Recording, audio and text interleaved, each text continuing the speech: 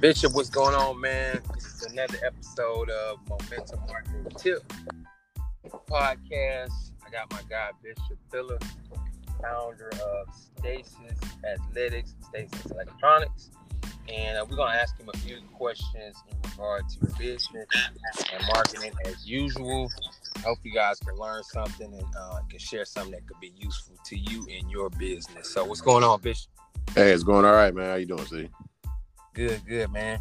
So, yeah, we kind of found some conversations online, and I think you were chiming in on it and just talking about the importance of actually gathering data for a business and not just posting in different groups or trying to post on your page, which not to say you can't get any sales or anything like that from doing it, but, it's not a sustainable thing that you can rely on for a long period of time for revenue. So one of the things you shared was about email marketing and how you guys had a intentional effort to build your email list so that you could let your customers know when you have things going on and different sales and discounts. So yeah, just kind of speak to that and explain that process to people. Okay, yeah, that's no problem at all. That's really what I like to use, the word intentional, because nothing happens by accident. Everything is basically in life dictated and intentional. So basically what we go out and do is, instead of posting in these groups, if it's a basketball or a running or an athletic group, we make a wonderful product called the PR Buddy, which is a massage gun.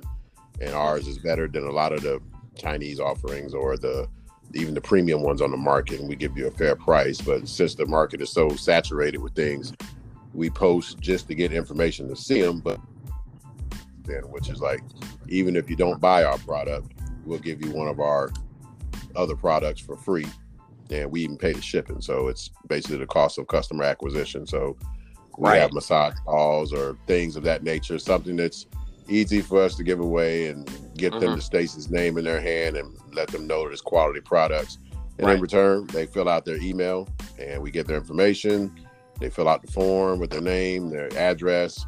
So we have a direct link to that customer now, even if they don't buy. If you do this 1,000 times, and because we put it in the group, because those people are generally our customer anyway and are interested. So now they're incentivized to come to us. So normally out of a group of 1,000, we'll give away $2,000 worth of product. That kind of hurts to hear some people say that, but you don't have to look at the large scale, because you can start out giving away $20 worth of product, because you don't build up overnight. You build up over time, because I started out giving up $20 a week, $50 a week. Next thing you know, after 2 years, that $50 a week was getting me 100 emails, because instead of doing the opt-in to get the free item, I was doing an opt-in to get a chance to win a free item. So I would take a $200 item and give that away, which is probably our cost $80. So giving away $80 as something that's like a $225 value. And we would get 2,000-3,000 people to give us their information from those groups that are interested customers.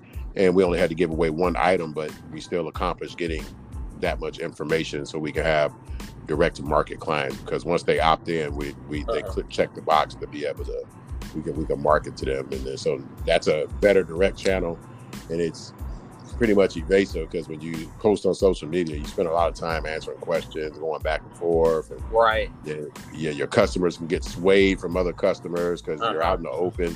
Hey, don't get that one, I got this one. So at least when you market to them in private, they can make a decision on their own. Yeah, that's 100% correct, because you guys have physical products, and so you using, basically it was a tried and true method. It's like the sampling, right?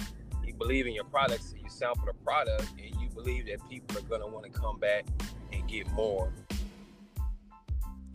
You really believe strongly in the product, you can say, I'm gonna allocate a certain amount of money and get this out in the marketplace.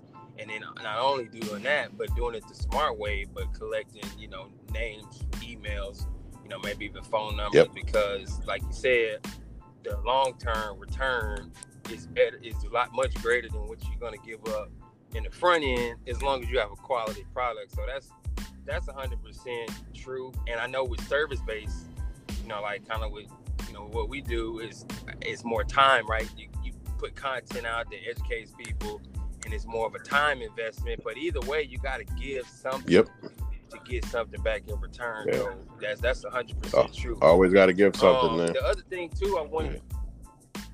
Yeah, you have to, and that's why I think a lot of people are scared to do it.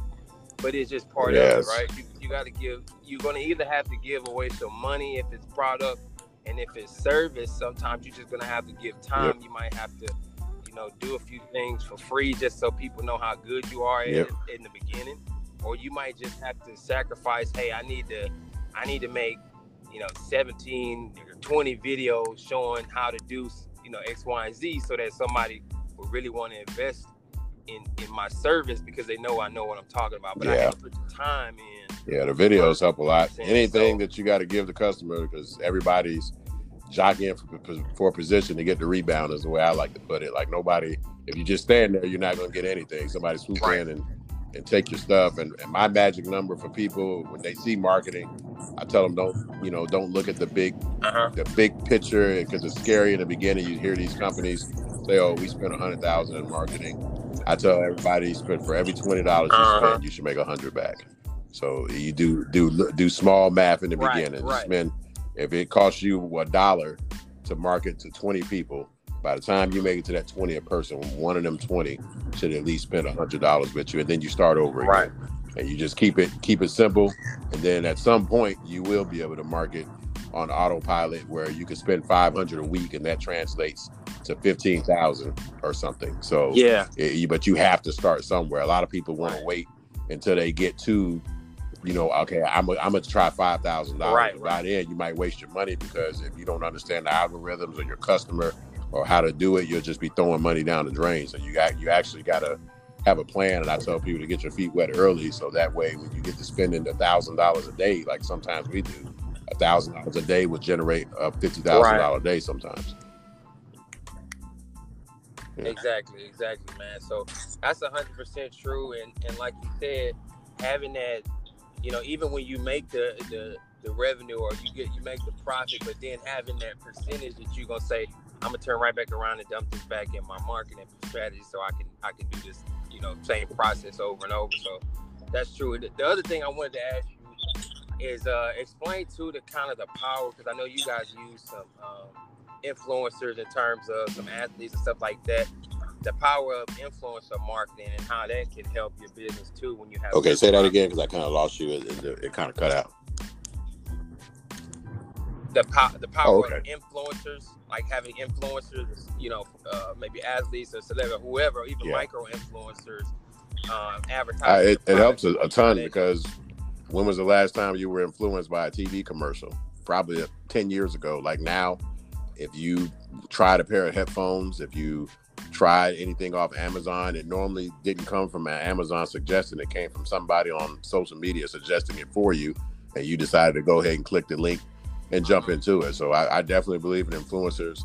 As far as the top level influencers, I try not to get those for our companies right away, just because we deal with a lot of athletes, because everybody knows that athletes are paid and there may not be genuine, but micro influencers, somebody with 3 to 50,000 followers, they're a little bit more genuine, because their reputation is on the line. If Steph Curry recommends something for us and it's not that great, but we paid him $10,000, he'll survive. If I pay another influencer a rev share or $500 and the product isn't that great, they might not survive the next one. So they have to keep a better reputation. So that's why I kind of lean towards them. And it's also, once again, getting your feet wet, because everybody wishes to have a Kevin Durant or these big name people helping them out with their products, but they don't understand the process of actually getting them. And then I won't name the athlete, but I chased them for 2 years, and I finally got him.